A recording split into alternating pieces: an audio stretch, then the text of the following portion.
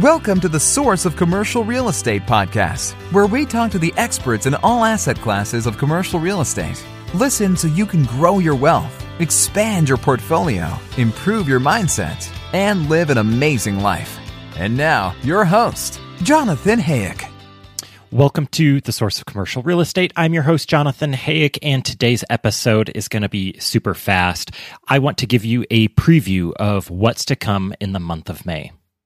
In our industry, in commercial real estate, it is sort of a not very often talked about non-secret that the loud voices and big names are often those of men.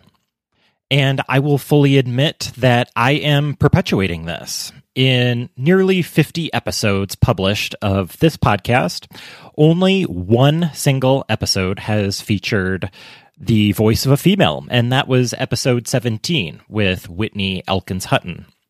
I'm not proud of that. I can do better, and in May, I am going to do better. That's why in the month of May, every single episode that airs, every conversation that I have in the month of May is going to feature the voice of a female.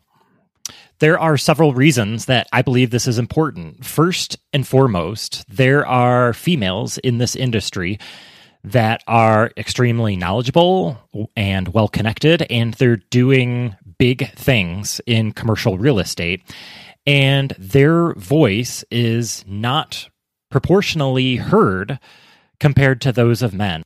And this isn't right, because the purpose of this podcast and most podcasts is to inform and to teach people about commercial real estate.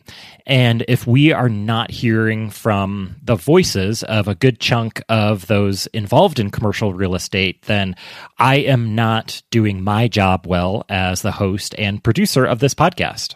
Some of my best bosses that I've ever had from the W-2 world have been female, and some of my best friends currently are female.